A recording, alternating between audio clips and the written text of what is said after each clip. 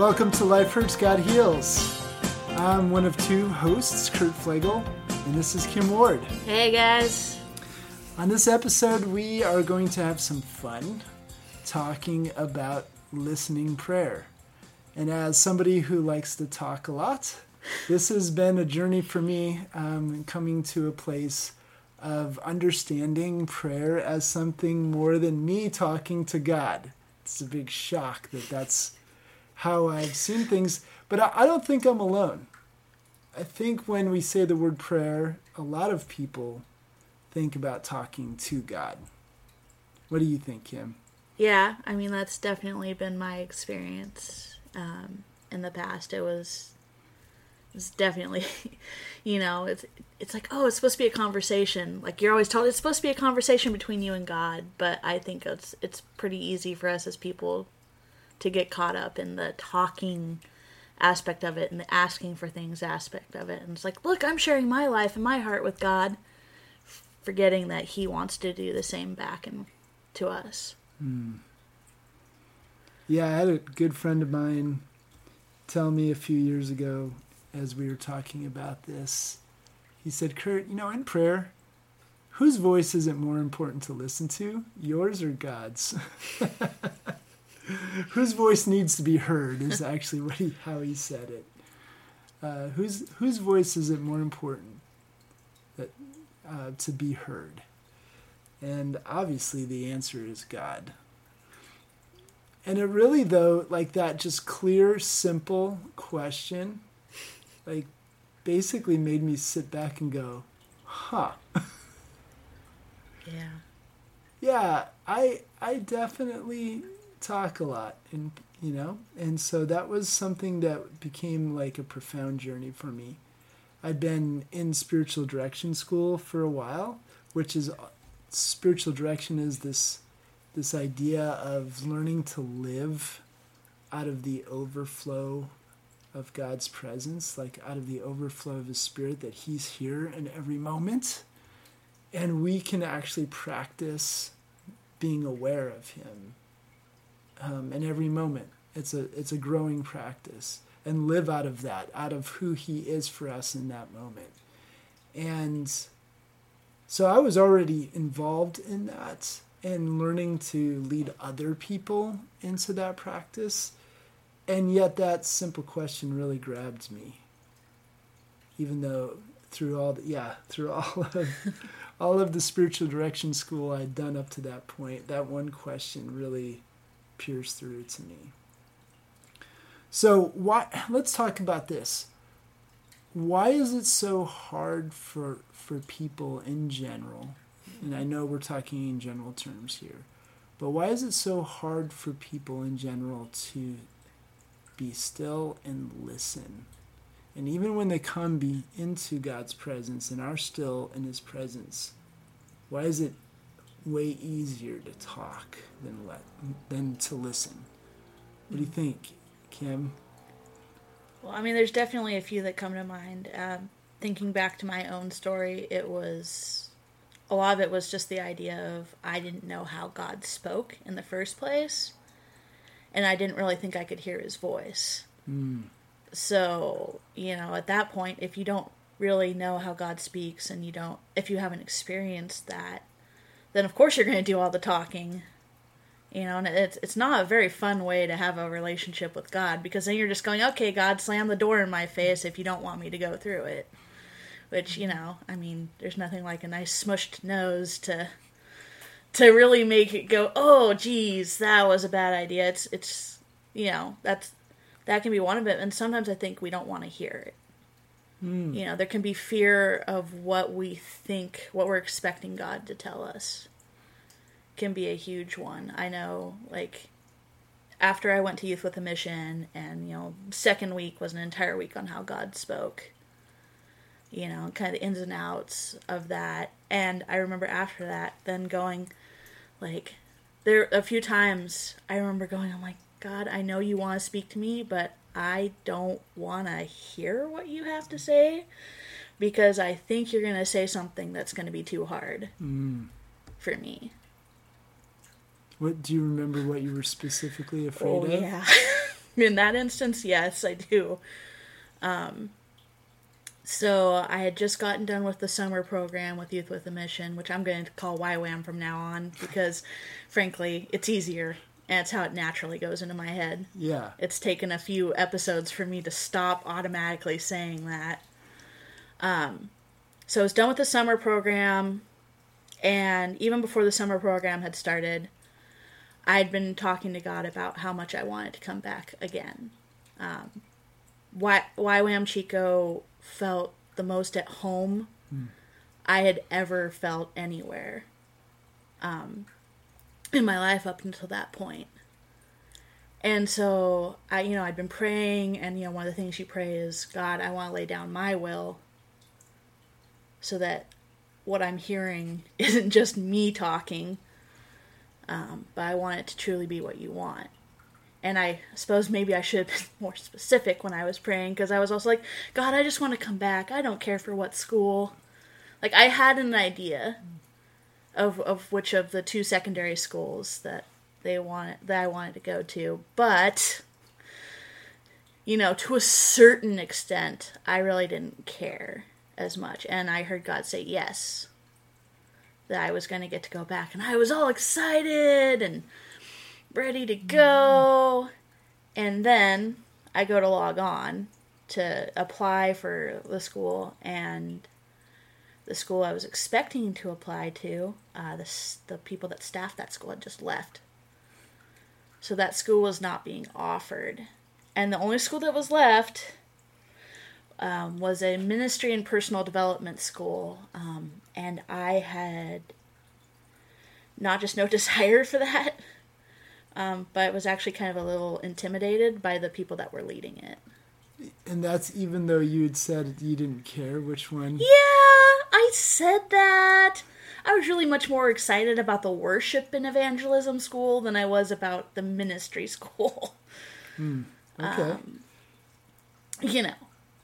Speaking of things, in theory I didn't care, but when it came down to it, I cared a lot more than I thought. And my first thought was, did I hear you wrong, God?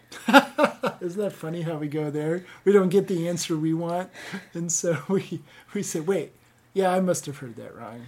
Yeah, and then I'm like, and it took me a while, and I was just like, I don't want to hear what you have to say. Like, I had more time to fill out my application. I didn't have to fill it out then. I was actually, for once, jumping the gun and getting it in early, which was not my normal mode for anything that stressed me out. And applications are one of the banes of my existence is filling them out, especially then. And so I just remember trying to pray and trying to talk to God about everything else except going back and doing the ministry school. And and I had people going, oh, so you're going back to YWAM, right? I'm like, oh, dang it. Well, this was on multiple occasions. Yeah, on multiple occasions. I'm like, oh, I'm trying so hard to ignore you, God, and this is not working. So you recognize that the people who kept bringing it up, the multiplicity, the amount of times that was happening, that was God speaking. To a point. I didn't recognize it as easily, which was then proved by the months I then spent wrestling, just trying to get there. Once I finally... Because the only other thing I would hear from God, I'd be trying to ask him all these other questions, and all I'd hear was, I love you. You're my beloved daughter. I'm like, this is not helpful. I'm asking you about all these other stuff, and all I'm getting is, I love you. I'm like, there's that impatient, kid, tapping their foot, just, crossing their arms and tapping their foot, going, what the crud? I'm like, I love you, Dad, but I really want an answer. So you had a list of other things that you wanted answers for? There was stuff going on at home. There was family stuff. I'm like, well, if I'm not going to YWAM because I don't think I am, what am I doing next? Clearly I'm not going to be pleasing my parents and doing what they wanted me to do, which was go back to college. That was not on the board, but I was like, well, should I go on staff instead? Because I could have. At YWAM, I could have gone on staff. At that point, I was like, well, that would still be going back. Let me work my way around that one.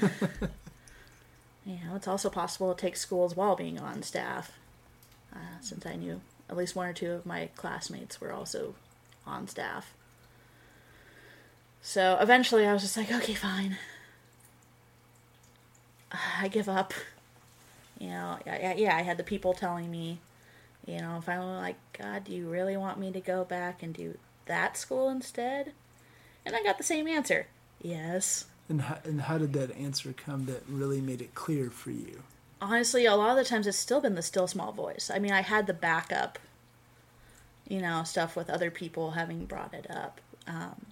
But God's always been really good with the still small voice in my head that, sounds like my voice, but saying things that I wouldn't necessarily say, since yes wasn't my instinct in that particular instance. And then he also said, hey, I'm yes, I want you to go back, but I'm telling you now it's going to be hard. Yeah.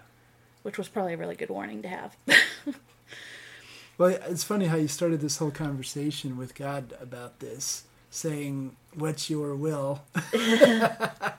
And then spent a whole lot of time trying not to really hear what he was showing you to be his will. But we all do that, don't we? Oh, yeah. Like what you said about, being afraid of that, of being afraid of we're going to hear something that we're not going to like. And that's a real fear. And it's a real fear because God is going to say things we don't necessarily like.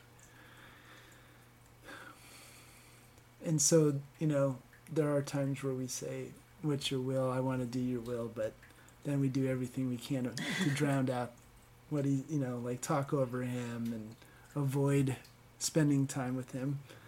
Which is interesting that you must have still been spending time with him because you don't hear the still small voice most of the time when you're running a million miles an hour through your day. That's just not how it works. No, but I've also never been good at running a million miles an hour. I'm more of the let's sit here and hide somewhere variety, which is still hard to hear. But I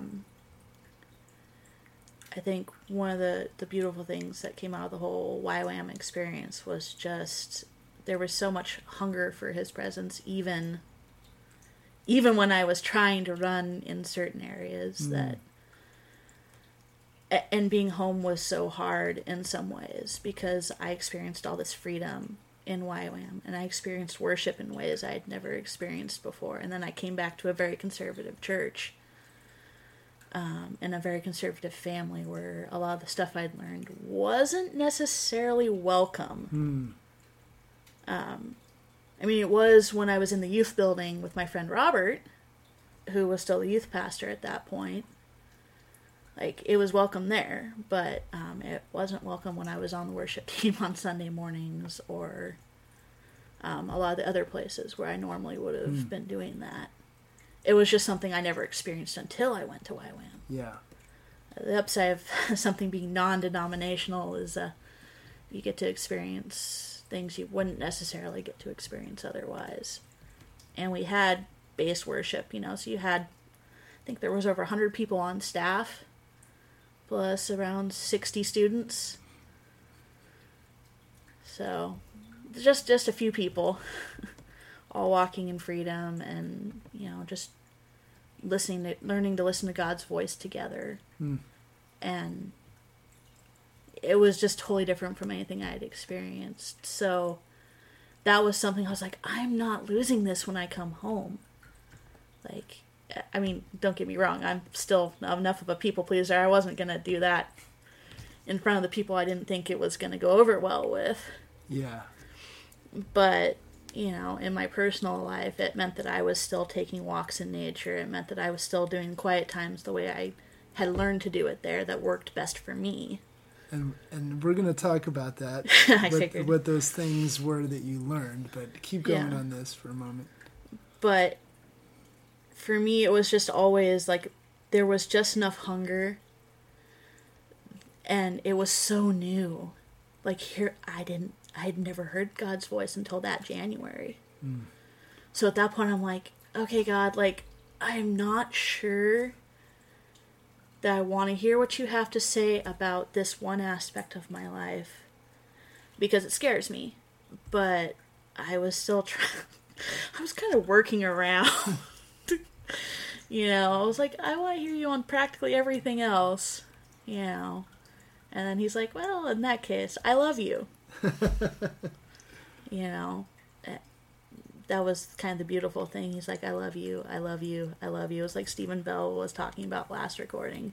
Yes. He went up onto the hill. It's not really much of a mountain. Doesn't matter which one he went to, having been there since it was the same YWAM base. But, it's that sense of God's like, well, this is what you need to hear the most. And if you're not willing to hear anything else, at least hear me on this one. Well, it's interesting that the I love you is pointing to something that's important. I mean, obviously, we need to be loved. Who doesn't have that need?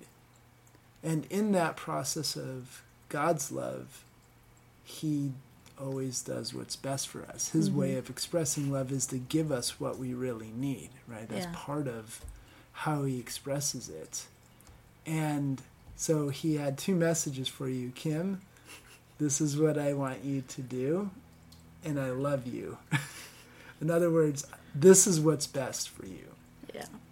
And this is where, we hear things from God we don't like, so we avoid it, or we do hear it and we wrestle with it, right? Yeah.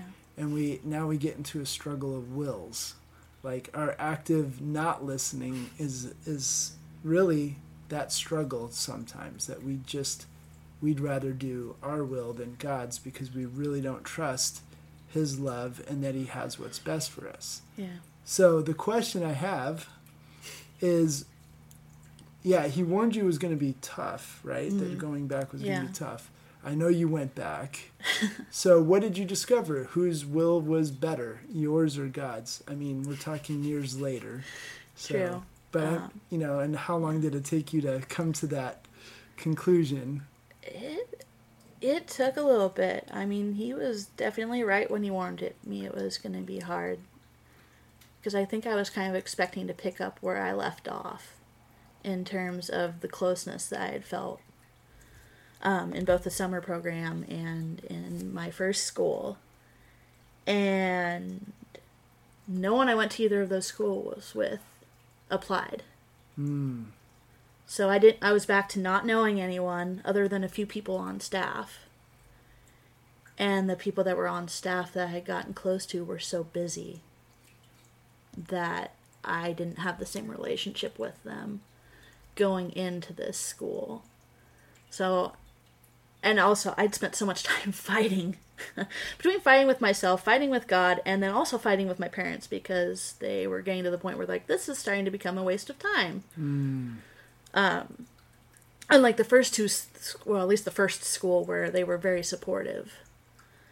This last one was more of a, you're not going to make it. This is a horrible idea. This isn't what we wanted. And so it was a lot more of a fight. So I kind of actually went into the school tired and exhausted and a little bit of a desert season in some respects. But that was my first time. I had to trust God a lot more in that school because it takes a long time for me to trust, as you already have experienced, although God kind of shortcutted our friendship a bit more. But normally, and especially at that point, 21-year-old me. Yeah, right. had some pretty huge hang-ups about trusting people I didn't know very well. And there was always the assumption that they weren't going to like the real me. And, you know, that I was so messed up that if they found out how messed up I was going to get sent home.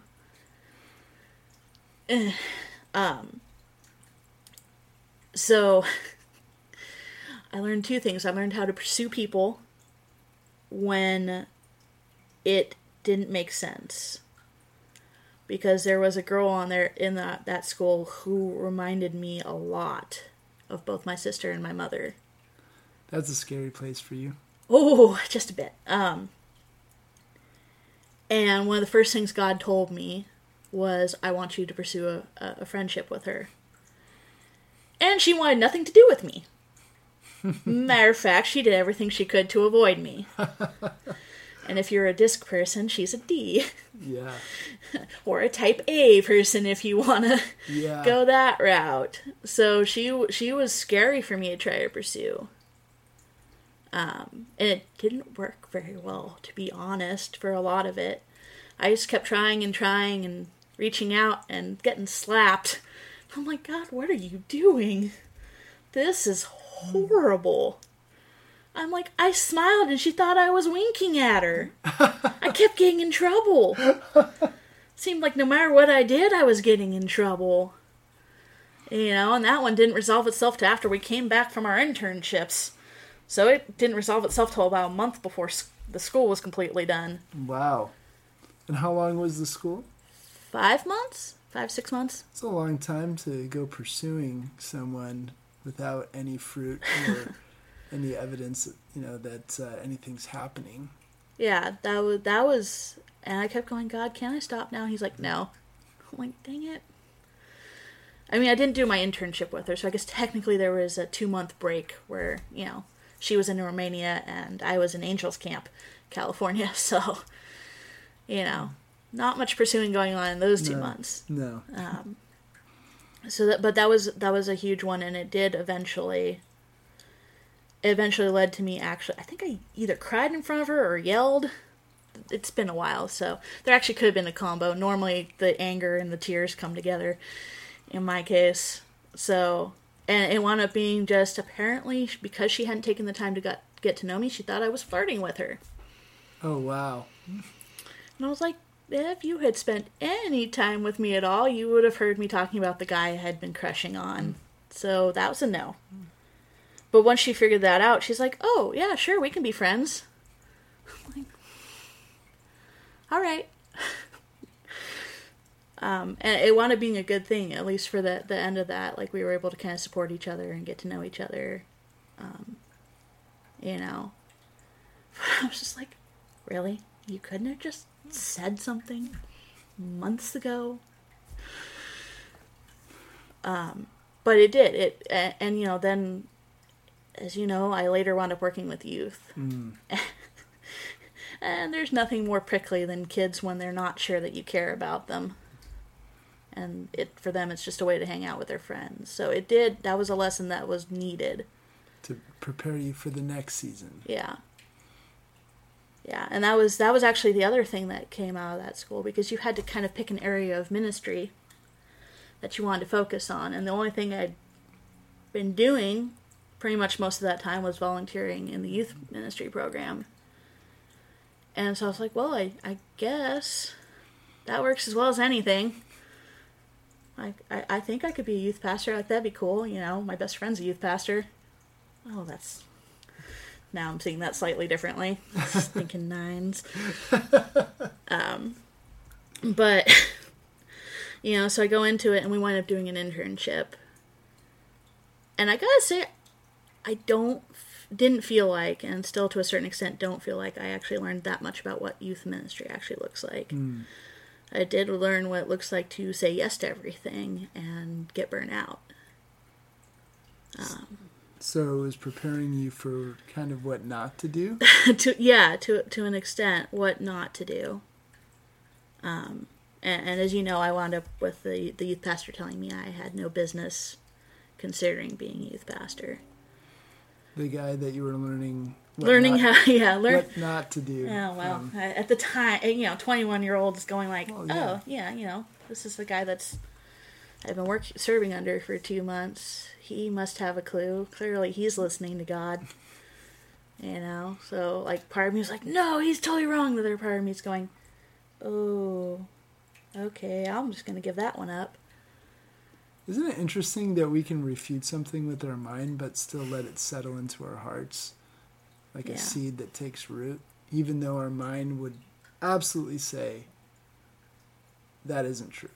I know that guy is smoking crack. Metaphorically speaking, of course. Sorry. But we can hear something, disagree with it in our head. Yeah. And yet let it into the soil of our heart. And it did become one of those things, but the beauty of it was, it wasn't what God said. And because I had done that internship and had at least some youth ministry experience that was directed that after I graduated, 11 months later, something like that, I wound up being asked to be the youth pastor for that church. And without that school, they never would have considered me. So it was also, as hard as it was also, God was using it to form other people's opinion of you. Yeah. And seeing you in a different light than they would have seen before. Yeah, because they watched me grow up. We started going to that church when I was 10, 11, and I would have been about 22. Oh yeah, I was 22 when I got hired. And, 22, 23. My math occasionally stinks from that point on. But it really was. It was a big part of, because they'd seen me volunteer for youth ministry, and they'd seen me on the worship team, and they'd watched me grow up, which led to a lot of pats on the head and oh honey, and essentially being considered either an extra kid or an extra grandkid, depending on the specific age of the person, and I was always the fluffy kitten who was getting lots of hugs. Fortunately, practically every adult in that church was a hugger. I got my hug quota filled on Sunday mornings. But they didn't take me super seriously. A lot of them. Because I was just kind of there moseying along, hanging out. Yeah. I think Jesus said something about a prophet having no honor in his hometown. Yeah. The familiarity that, it really does breed contempt in a lot of ways. Yeah. And I think that's probably where it would have stayed. But because I did have that school that I graduated from, and I'd spent the time doing the internship in youth ministry, that opened the door to then get to do that. So the answer to the question is God's will is much better. Yes. And in this case, it was setting you up for what you'd really been looking for all along, is direction for your life, right? When you were, a lot of those prayers, going back to the time when you were saying, I want to do your will, and kind of avoiding signing up for that, it sounds like a lot of those questions were directed, more specifically on like what comes next, what are my next steps, and dealing with parents' expectations of things, and here God was pointing to the things that you needed to know. I love you. I have what's best for you. This school is what's best for you. I've already answered all those questions. You're just not listening. Yeah. And when you finally, but you were listening in some ways. You were practicing some of those things. And it wasn't just a matter of not listening. It was a matter of obeying. Yeah. And so you did, and you found God was setting you up for the next season in a powerful way, even though it was hard. He was giving you all the skills and the favor that you needed through going through that tough school in a dry season. And interesting that it's usually a desert that prepares us for ministry. I mean, look at Moses' life. Yeah. Look at Jesus' life. Isn't it interesting that the desert seasons are where we are prepared? We may be called, but there's more than just calling, there's equipping. Yeah. And it's the desert that equips us Yeah. more often than not. Which makes sense, because the desert, when you're thinking about the plants and the flowers, they have to dig their roots down really deep. And we talk about it being in the buried places. Yeah. That your roots grow the deepest. Because you need those roots, otherwise, one good storm and the whole thing topples over. We see that with trees all the time that have shallow root systems. Yeah. Yeah, you're right. We have to dig down deep in our relationship with God, which means a lot of listening. And so you talked about the different practices that they taught you that led you to hearing from God for the first time in your life, really. Yeah. So what were some of those practices that they taught you back then? What are you still using? And are there newer practices? So it's kind of three questions, I know. But let's start with, what did they teach you? So, because growing up, you read the Bible and you see God speaking to people in different ways. And I remember going, I want that. There's got to be something I'm missing here. And so this lady, Donna Jordan, had to be probably my absolute favorite as a person and as a speaker, and At YWAM. At YWAM, because she involved God in every aspect of her life. Even silly things that you wouldn't think were that important. She wasn't doing it religiously, but she'd be like, "Hey God, what do you think about what shoes I want to wear?" And I'm like, "Well, that's really cool. I don't know if I want to go that far, but." Just the idea that she was aware of his presence and how much she loved her. So she would say that out loud. Yeah. Ask that question while you were standing there or sitting or in.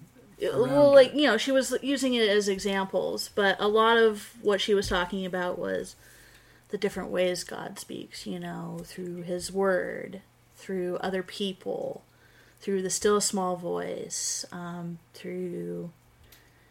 sometimes through music or poetry, using images or dreams, all this stuff that I honestly didn't really know about because it wasn't really taught, at least in the church that I went to. And then she talks about how, hey, you have to prepare your heart. Like, you can't be holding on to things.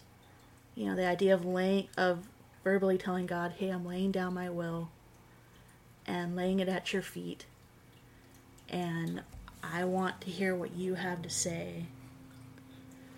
That's a funny one, because that's exactly how you got there, right? You had to lay down your will and accept God's will. So what did she say, since there's a theme here on that one. What did she say about that? How to lay down your will, or what kind of practices that she... Honestly, it wasn't so much of a practice. It was literally just saying that to God, like taking the time to examine your heart and go, okay, are there things I'm holding on to? Are there things that I want, that I'm like grasping for and desiring? Okay, God, let me take these to you. Let me talk to you about them, and then let me leave them at your feet in prayer so that then I'm open. Okay, so basically just asking God those questions to reveal where we're out of alignment with his will. That we may not, let's be honest, we're really good at self-deception. Yeah. We're really good at, saying, yes, we want to hear your will, and then running for the high, for the hills. Yeah. And she helped us. I think one of the things that she did that was super helpful is there's this old hymn that, sometimes gets a little bit of guff or slack, however you want to say it, for being a little bit cheesy. I like guff. Let's stick guff, with that one. Let's go with guff. It's called In the Garden. And that was, even as a kid, I was like, I loved that song. The idea of walking with Jesus in the cool of the garden. Like just the intimacy that comes when it's just you and him alone. It's a beautiful picture. And so, it wasn't something I'd like. I mean, I always remembered loving it, but I didn't examine it too closely. And one of the things I think she had us do it on day 2 or 3. And she's like, "Here's what I want you to do. You're gonna sit down, far away from everyone else. I'm gonna play the song. You're gonna sit down. You're gonna close your eyes, and I want you to imagine that you're in that garden with Jesus. What does that look like for you?" Wow. And for me, shocker to no one who knows me, it wasn't as much of a garden as it was we were on horseback together. And he was getting to steer, which, since I did actually used to double ride with people, that's a big deal, because I never let anyone steer. Wow. I knew very well that they didn't know what they were doing as much as I did. So there's a statement being made with him steering. Yeah, but we were going through this beautiful just meadow, and there's trees, and just, the kind of area that I always loved the most, that made me feel the most at home. But it's him and me together on the horse, and I'm leaning back against him, completely trusting that he's got this. And I'm sitting there, I'm like, okay, my two YWAM years were definitely some of my teariest years. There were an awful lot of tears, and emotions. And she's like, and then she had everyone share. And everyone had this completely different picture. But she said the point of that is that's how close Jesus is to us. That he would give us an image that matches who he created us to be and the intimacy that he desires for us. Yeah. Because it can be easy, especially if you grew up in certain churches or however your experience is, to think of him as distant. Yeah. Well, I mean, that was your perception. I mean, you had, up until all of this, your thought was, God doesn't speak to me, basically. Yeah. Right? And so in that moment, what's interesting is you can add, like you talked about dreams, but you in that moment, you really got a picture of him speaking to you through your imagination. Yeah. Like, I think it's Richard Foster who writes the book Celebration of Discipline. And in that book, he talks about our sanctified imagination, that our imagination isn't a bad thing. Yeah. That just like anything else, it can be used, obviously, to imagine bad things. Yeah. But we could also invite God into that, and God can use it to reveal things to us. And so, obviously, again, like as you shared, one of the big one when it comes to hearing God's voice is the scripture, because it is the objective truth, and there's a lot of subjectivity in every relationship. Yeah. There's a lot of ability for misinterpretation in any relationship. And if it's true, if you can misinterpret what someone's saying, that you can read their body language because you're looking at them. Yeah. You can hear their voice. You can hear the tone of their voice. How much more true is that there's room for misinterpretation when it comes to our relationship with God, who we can't see with physical eyes. Yeah. And we can't hear a literal voice talking to us like you and I are doing. Right. So that we need an objective truth. We need something to measure everything else by. But having said that, and there are practices in learning, there's a lot of interpretation in Scripture too, and there's learning practices that help you understand and interpret it correctly. Having said all of that, doesn't take away from the fact that he wants to speak through all of these different ways that are more subjective, including our imagination. And then what you said that we need to do is ask questions, like bring it to God when we get those things, and ask for even greater clarity. Ask questions about what he's doing in our lives, what he's trying to show us, and be still before him, but also, even when we get an answer or we think is an answer, keep bringing that back to him, and allowing him to clarify that.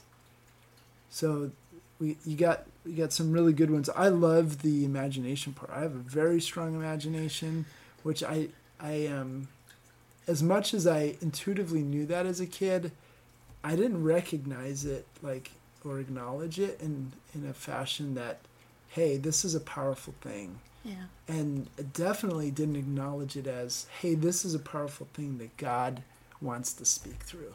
Yeah. And inviting God into our imagination is, into all of these things, into our writing, into our reading of Scripture, asking him, where are you in this, is a powerful thing. One of the things that has not been mentioned explicitly, but in your story was circumstances. I guess we talked about it in the beginning. Yeah. We mentioned it. Yeah, circumstances being one of the other ones. Yeah, and everything you said about how when you were resisting or kind of avoiding, at least at its minimum, you're avoiding surrendering to God's will and acknowledging it. He allowed those circumstances in your family life to get to a tipping point where it was way more uncomfortable to stay where you were than to go to the school that you felt was going to be hard. Yeah. And so that God uses our circumstances. He allows us, he uses our own rebellion, not against us, for us. Yeah. Because when we're rebelling, we're walking away from him who is our life. We will walk into death. So God uses that walk into death and away from his life and light and love to wake us up. And he allows us to get to a tipping point where we go, okay, this is no fun. I'm more willing at this point to step out into the unknown than to stay where I am. The pain, my fear of the unknown is less than the pain I'm feeling at this point. Sure. And the circumstances of people talking to you over and over again and mentioning, the repetitive nature of people talking to you. So that was people and circumstances. Yeah. So that's great. So they taught you those things. How have you proactively, reactively, put those things into practice over the years? Well, I think the biggest one is, the first thing that they did, so we got all of our tools, and then they had us sit down, and they're like, first thing you want to do, we want you to ask God what he thinks about you. Because that's an important place to start. I would say knowing who God's identity is and who he says your identity is absolutely the most important thing. Yeah.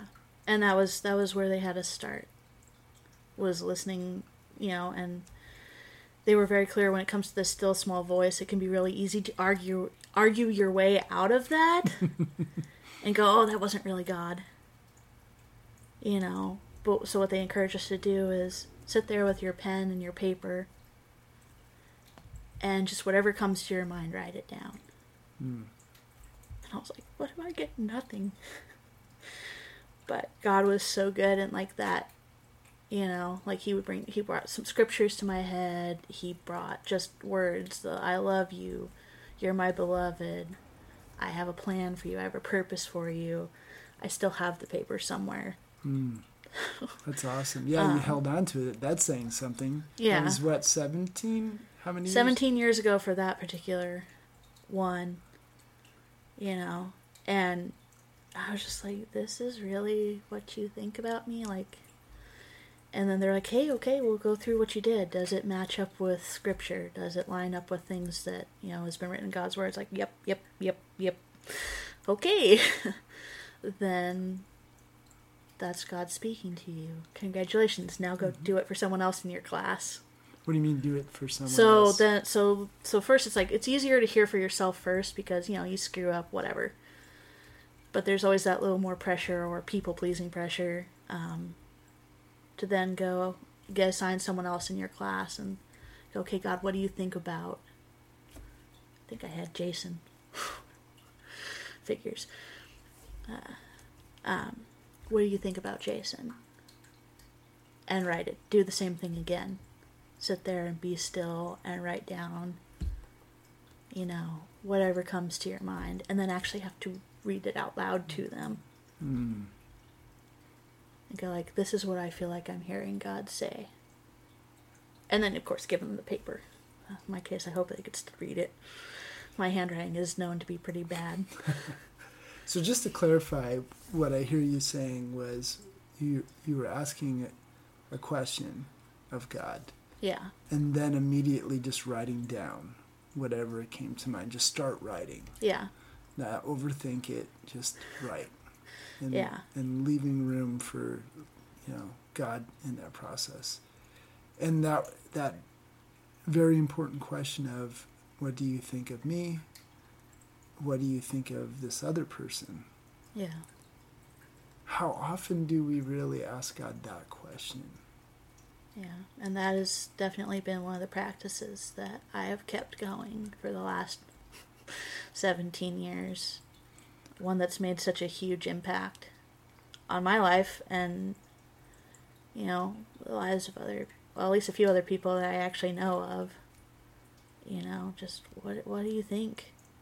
God, what do you think about me? Because it's so easy to believe the lies.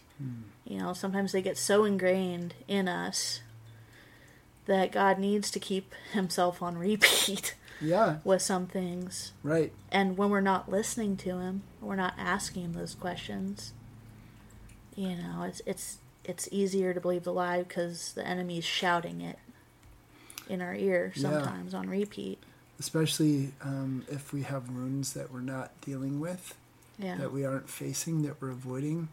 Those wounds and our unforgiveness, they become really the megaphone that we have handed the enemy to speak louder than God's voice. And so he needs to break through all of that. He needs to break through the noise in the world. Yeah. And what he does it is oftentimes you just keep repeating the same thing so that it becomes a very narrow laser that punches through those walls, breaks through. Yeah. Yeah, that's definitely been one of the huge ones. And then they didn't intend to teach me this other practice, but since I was constantly surrounded by people there, it's 500 acres in a valley, as Stephen told us last week. It is extremely hard to find alone time where you're not getting in trouble for it. Because I could go to my room, but I actually at some point got called out on that one. Because that was avoiding. Not like I would ever do that at all. Never. But so what I started doing was, there's always been a couple of things I love. I've always loved photography, after high school. And I've always loved watching light play on things.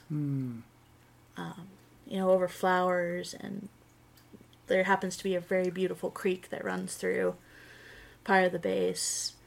And especially since I came in winter instead of summer the first time, lots of greenery and plants and things blooming. And I would get up before everyone else. Mostly because everyone else is sleeping. It's beautiful.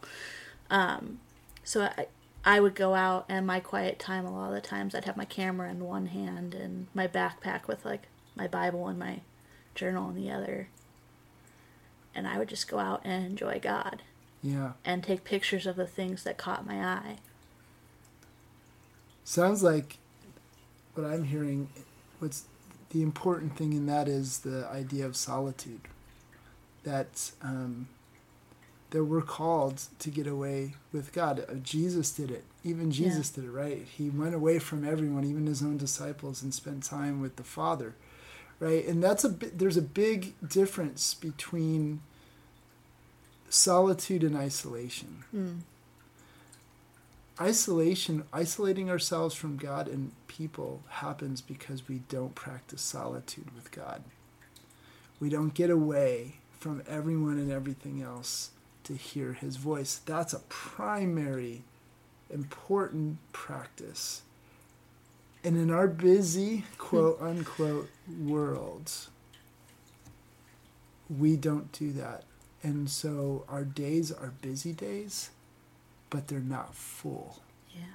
And they're as busy as they are, they can get pretty empty of meaning. Yeah. In the busyness. And they just become basically the picture of a hamster on a wheel running and going nowhere, right? Yeah. But we can have full days where we are full of, whether there's a lot going on or not, the day can be full. And one of those important things, and that comes from listening to God. And one of those ways is to practice times where we get away. Yeah. And this is what, I've developed this rhythm in my life. A daily, a weekly, a monthly, and a yearly rhythm of solitude. I spend, this is not necessary for people who are just starting this practice. It's just like anything else. You start small. But if you're not getting away with God, even just a few minutes in a day, that's where it has to start. The daily practice. But we're also called to a weekly practice, which is called Sabbath. And Sabbath is not as big as people think. It's really just about it's a day where you practice doing the things you love to do, that you enjoy doing, and inviting God into that. It's a day of rest. Yeah. Resting, there's a reason why God said enough. The seventh day was the day of rest, right? Yeah. Because God knew when to say enough. Enough creating, and now it's time to enjoy the fruit of my labor. Well, there's a time to work, and then there's a time to enjoy the fruit of your labor. In fact, Ecclesiastes talks about knowing the proper times, and when those times are over and a new season is beginning. That's self-control. Knowing when is enough is enough. It's time to have fun. Now that's enough. It's time to work. Now that's enough. It's time to have fun. But how are we going to know those things? We have to invite God in. Yeah. To speak clearly and say it's enough. And isn't it funny that Ecclesiastes ends with, "This is the good thing"? What is it for man, right? To work and then enjoy the fruit of his work, right? And so Sabbath is a day where we are called to rest and to be still. And it is a day of some kind of solitude, of extended time with God that we won't do necessarily the rest of the week, maybe a longer time with God, whenever that is for us, and then the rest of the day enjoying him in everything we do. And then a monthly for me is, that's my daily, weekly rhythm. For me, it's a 2-hour deal every day. Yeah. And then it's a weekly Sabbath. And then it's a monthly prayer day where I take a full 8 hours with God. Other people I know in spiritual direction school call it, an extended communion time, basically. Extended personal communion, EPC they call it, where they do 4 hours. Yeah. And then I'd take a yearly 6-day silent retreat to go and listen to God and have a spiritual director that I meet with once a day. It's the only time I get to speak is for about half an hour to 45 minutes. With me, it's usually more like 45 minutes. And take that time. But this is, take that time to be quiet for 6 days other than that little period. Now we're giving God solitude and silence and giving him an avenue to speak. Yeah. And that is huge. And practicing these other things in that, right? The writing down, God, what are you saying? What do you say about me? So that's good. Is there any other practices before I share some of mine that have been helpful? Maybe even newer stuff. Yeah. Well, I mean, it's another one that I dropped it for a bit, but I learned it there when I was talking about going out into nature. we tend to think of being still with God, or we tend to think of alone time with God as I'm holding up in my room, or I'm holding up in whatever space. That doesn't work very well for me most of the time, unless I'm sick, in which case it's generally still not as good. But for me, that was that place. Like, it was inviting him in and finding that place for me that was nature. It was nature then, and it's just as much, if not more important now, to have those times. And for me, those are the extended times where it's like, yeah, I'm having this time with God, but it doesn't mean I'm sitting still doing nothing the whole time. It's I've gone out into Montana, or I've gone out to the Back Bay, whichever I have enough energy for in the moment, because some days all I can do is drag myself to the Back Bay, But making that time to enjoy what he's put before me and what he's put in my heart to enjoy, because I'm much more relaxed, even if I'm sweating and having trouble breathing, which, that's pretty typical for me at this point. Just being out in his creation, because it's something that he created me to enjoy. And it's where he has an easier time connecting with me, and I have an easier time listening. Because, as we've said before on multiple episodes, I'm a 9. I'm a body type. So for me, getting my body busy, but leaving my mind free, is extremely necessary and important. Yeah. For me to be able to lay down everything else and actually hear him well. I mean, because I've practiced listening to him, I can sit in my room and ask God what he thinks about this, or ask God, okay, you had me ask myself this question, now what do you say about it? I can do that. And those are good times too, but the best times where I feel him the closest have always been out in nature.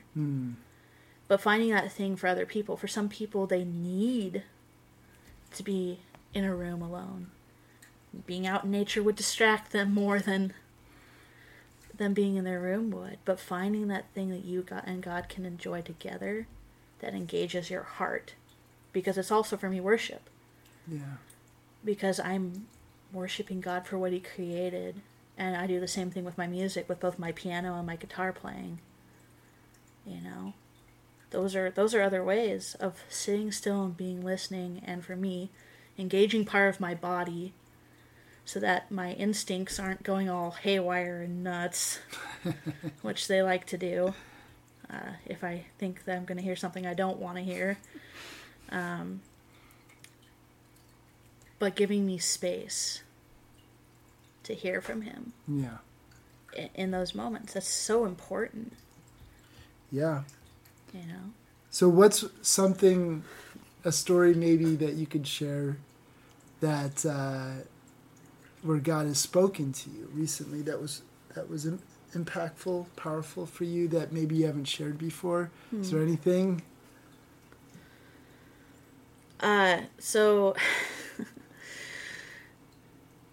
yeah, okay, fine.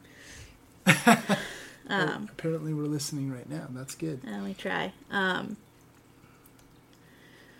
So we were meeting last week, or was that? Oh, that was this week. Oh man, or was that last week? It was last week. That was last week. Oh, yes. Good to know that I can keep track of time. Hey, I'm like it's all in the past. I get it. I do the same thing all the time. So we were meeting, and you had said, listen to You Are My Sunshine. And I had heard that earlier in the week, and I brushed it off. You heard it earlier? I had heard that song. Songs in my head tend to be on repeat. Gotcha. And I had that, I did the whole, oh God, that couldn't possibly be you. And see, still guilty occasionally of that kind of stuff. And so I was like, oh, well, I guess now I'm going to go listen to that. I was like, that's just weird. And that was weird for me for that song to even pop in my head, because believe me, it is not in my playlist It is not something that I even ever think about. It's about as far away from the stuff I listen to as possible. So, Yeah. So for God to place that, I mean, for me to hear that was definitely God. Yeah, and it was a confirmation that for me that it's like, no, you weren't supposed to ignore that earlier. He's like, I want you to hear this, and I'm like, oh, I don't want to. And I had my nice little day or two of pretending I hadn't heard that. A day and a half. And I'm like, fine. And he's like, I want you to buy the song. I'm like, really? But this is what YouTube is for. Right. I'm like, this is what YouTube is for, so that I don't have to buy the song, and the second I'm done listening to it, we can be done with this. He's like, no, we're not going to do that. It's like, go into iTunes, I'll show you which one. I'm like, and now we're going to be picky, too. And so I'm sitting there scrolling through so many different versions of this song. This song's been out forever. And it's obviously people, it connects still. It still does. I mean, I remember hearing that song growing up and loving it. Since my parents were born in the 40s, 50s, 60s, and etc. Music was very much in. And so I'm scrolling through and I'm like, listening to bits and pieces of them because I don't have a clue. I'm not like, nothing's feeling super highlighted to me or standing out. And I finally get down towards the bottom, and there's one by Nick Lachey of all people. Yeah, that's an interesting one. It's I was just like, really? God? And he's like, just listen to it. And I'm like, oh, okay.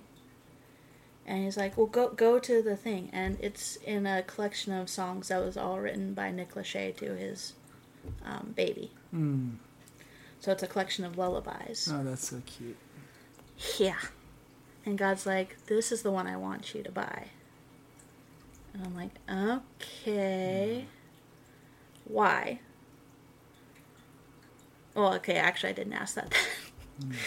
We're in the middle of house church that next day, that Sunday morning, and I probably listened to that song 4 or 5 times before church.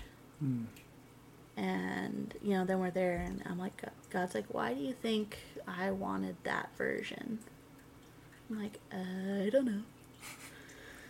And he's like, because it's a dad singing to his kid.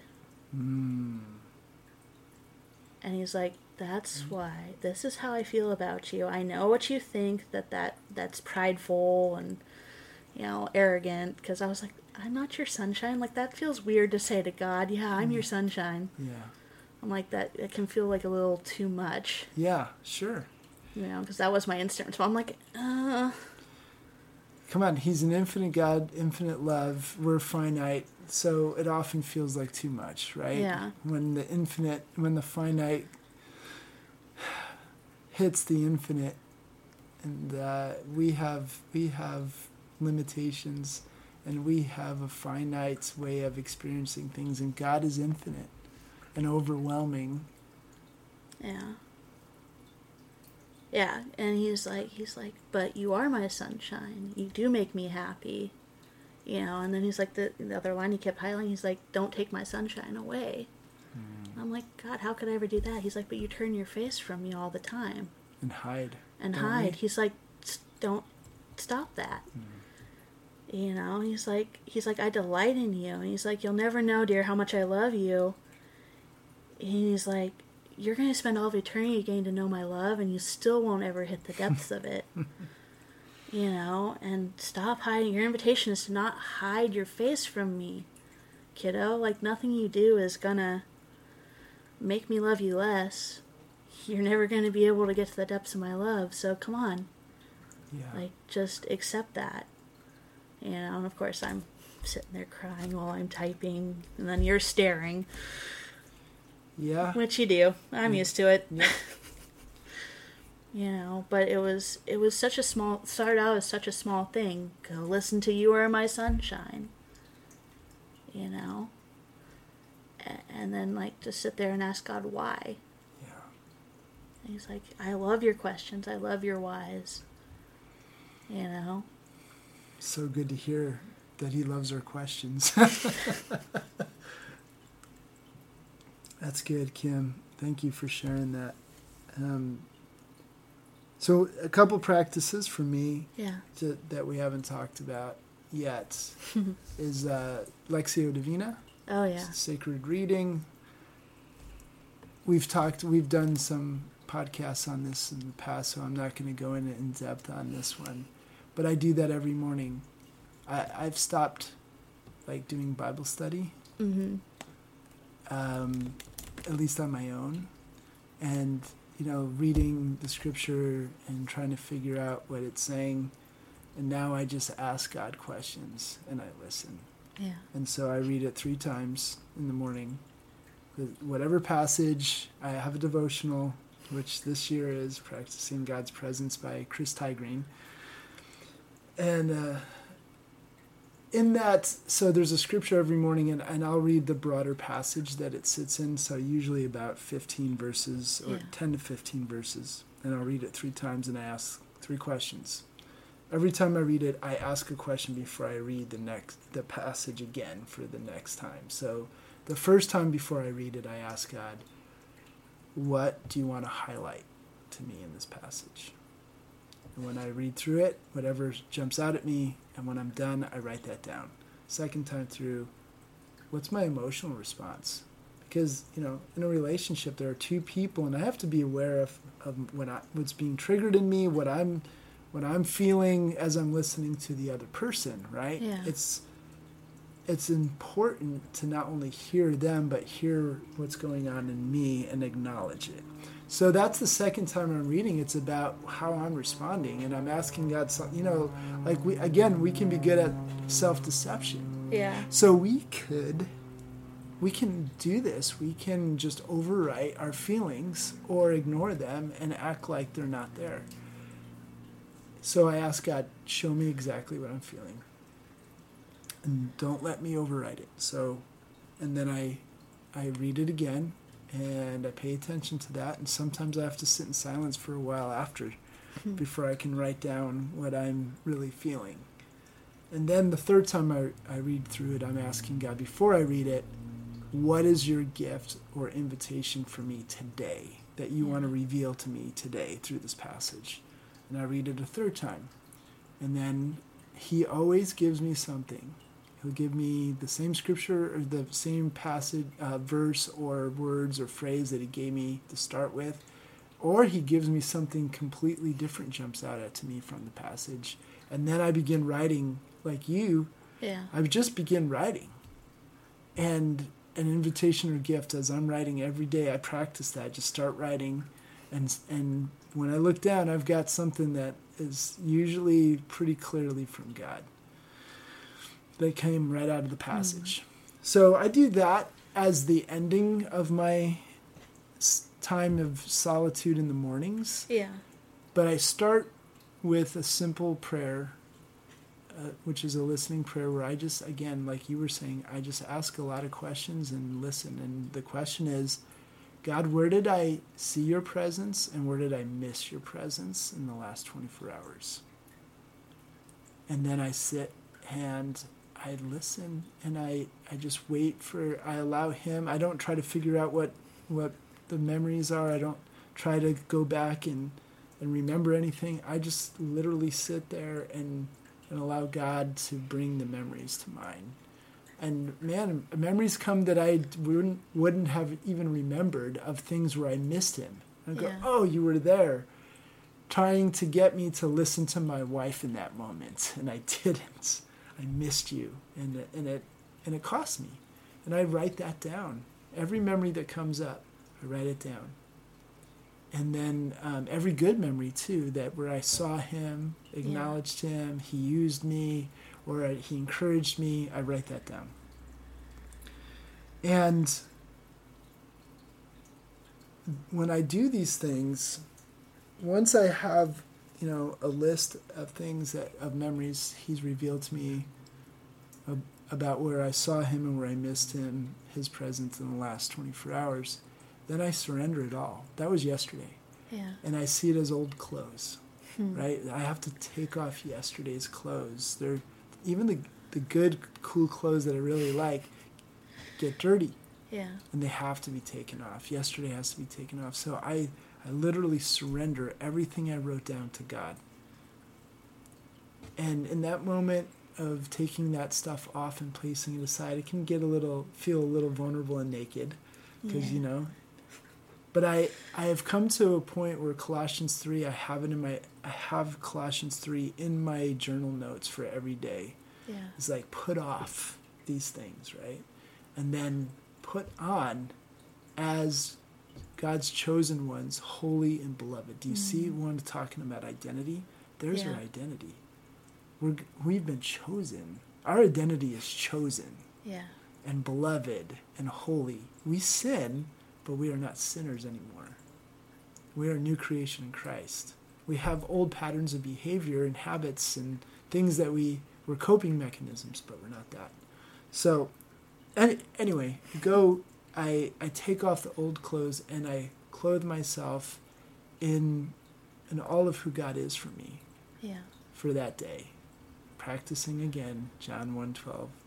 For those who receive him, for those who believe in his name, he gave the right to be children of God, to become children of God. And so I take Colossians 3:12 and following very seriously. As God's chosen ones, his children who are holy and beloved, put on compassionate hearts, humility, meekness, patience, kindness, gentleness, forgiveness, and put on love that wraps all these things or binds all these things together like a belt. So I clothe myself, and these are really who God is. They're his qualities, so I clothe myself in him.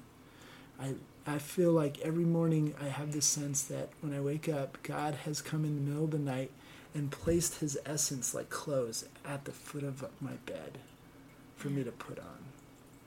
And so I do that every morning, and that's the listening. I've spent time listening for his voice, showing me where I missed him and where I saw him the day before, and then I surrender all of that, and then I go to his word and I see what it says about him, his qualities, and I prayerfully clothe myself in him, and then I ask him those 3 questions that lead into the scripture reading. Yeah. And last week, right now, it was 2 Sundays ago, it was Resurrection Sunday, Easter, however you want to call it. And we have a house church that meets in a park, and we do a lot of interactive stuff. Yeah. It's really cool, like you were talking about. And I didn't want to go on Resurrection Sunday, the big one. And I had no motivation and actually avoided God. My normal 2 hours, didn't do it. On Resurrection Sunday, the one day you would think this is where it's important. Yeah.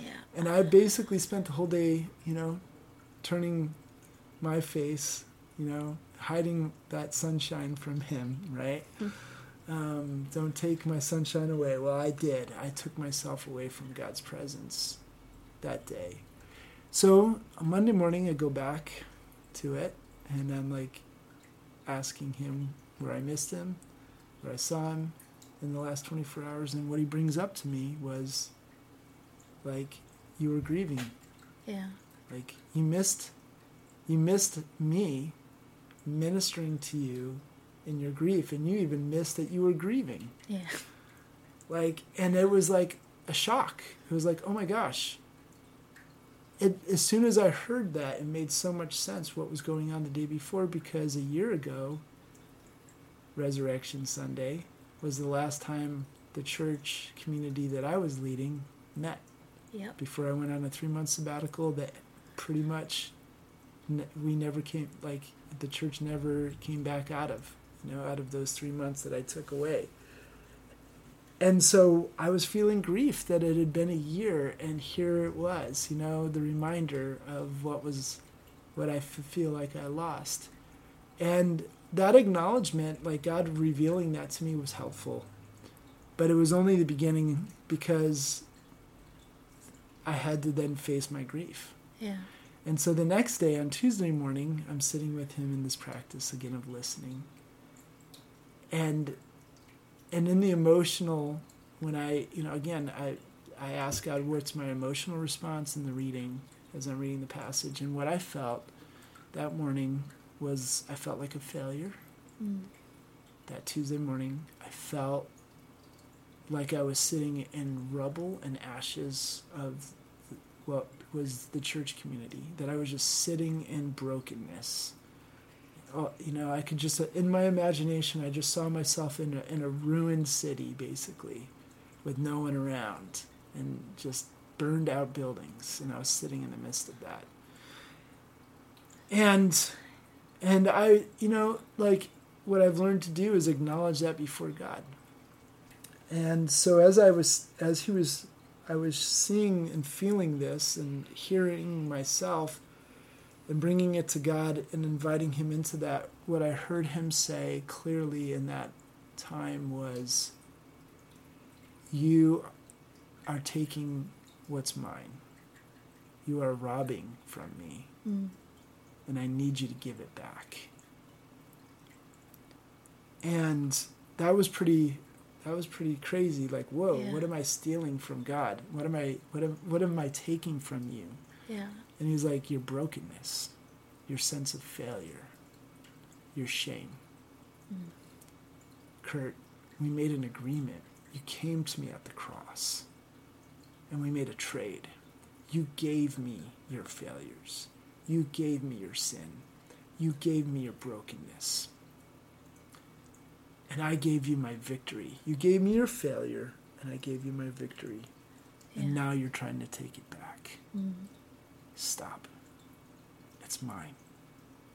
It's not yours. It hasn't been for a long time. So give it to me.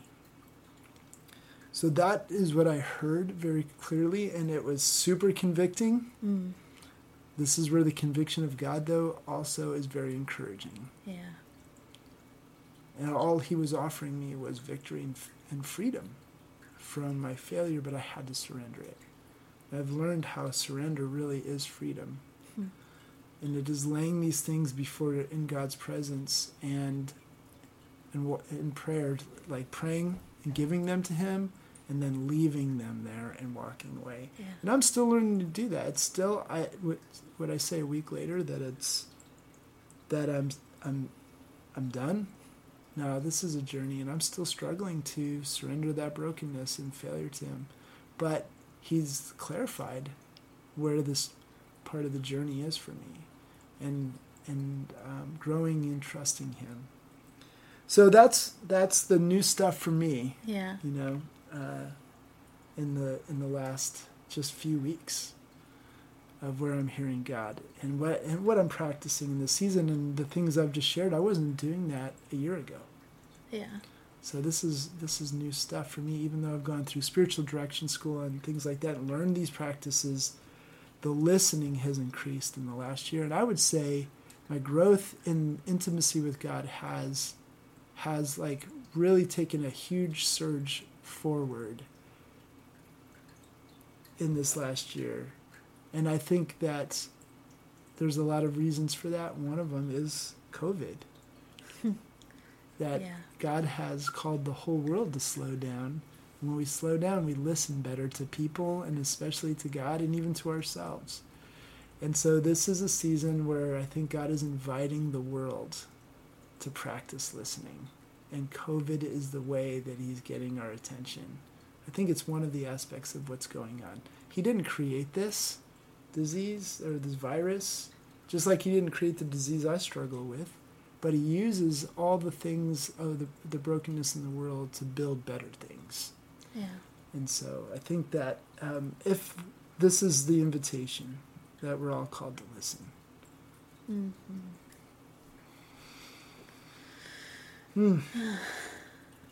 Wow, that went long. Sometimes it do be like that. Well, Kim, if you don't mind, I think I am going to pray. If that's okay with you. That's what I was feeling, so it works. That's what you were hearing? Yep. Yeah, okay. So what I like to do, Mm. it's going to be weird on a podcast, but what I like to do, one of the habits I've learned is when I start to pray, that I leave space for God to speak before I jump in. As my friend said, who is it more important to listen to, you or God in prayer?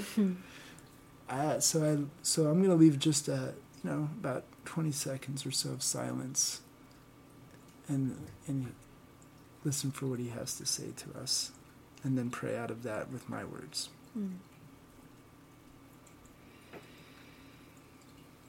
This is your time, God, that we're making space to listen. I would even invite everyone who's listening to do the same.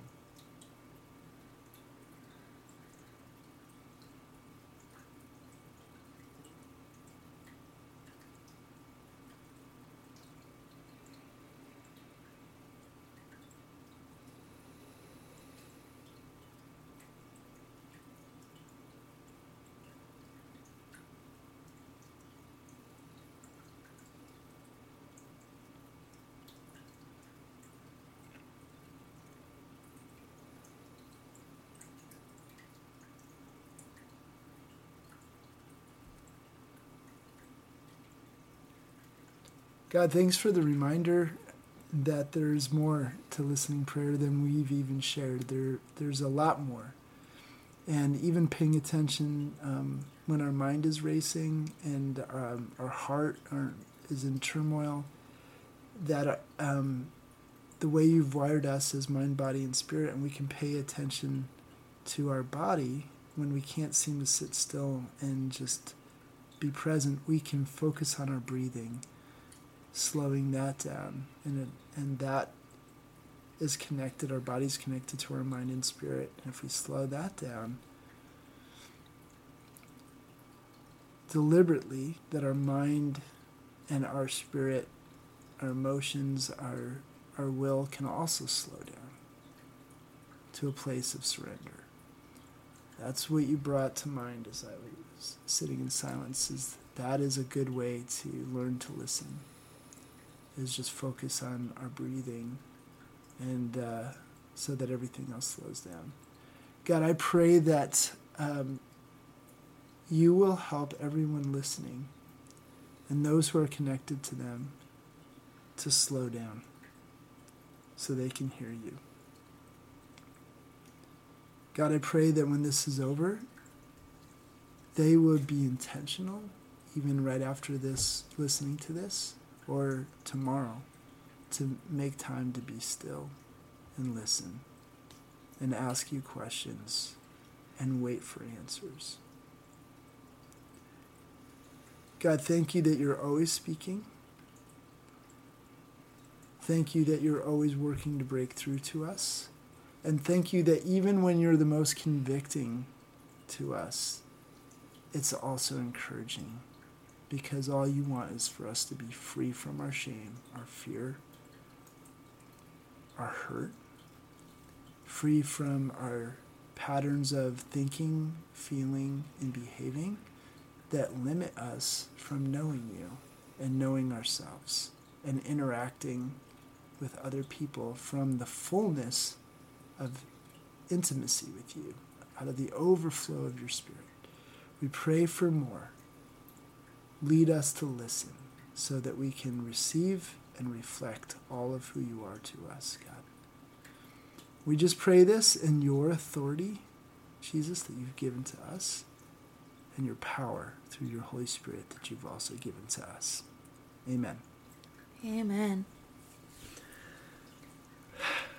This is good. Thank you for sharing a lot of your story. Appreciate that. Hey, thanks for asking the questions so I didn't have to. It's really good to have interviews with other people, and it's also good to have this time with you as well. Yeah, I always enjoy it.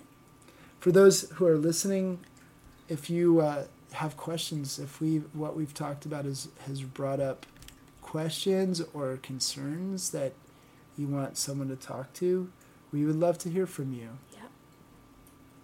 And if you want to, also support what we're doing through prayer and financially, we'd love to hear from you as well on that, so we can tell you how best to do that. And the best way to do that is to really reach out to us through our email, which is lifehurtsgodheals2020@gmail.com, or find us on Facebook, Life Hurts God Heals, and you can message us there.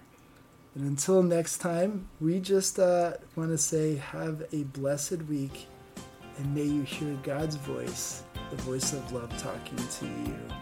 Until next time, be blessed.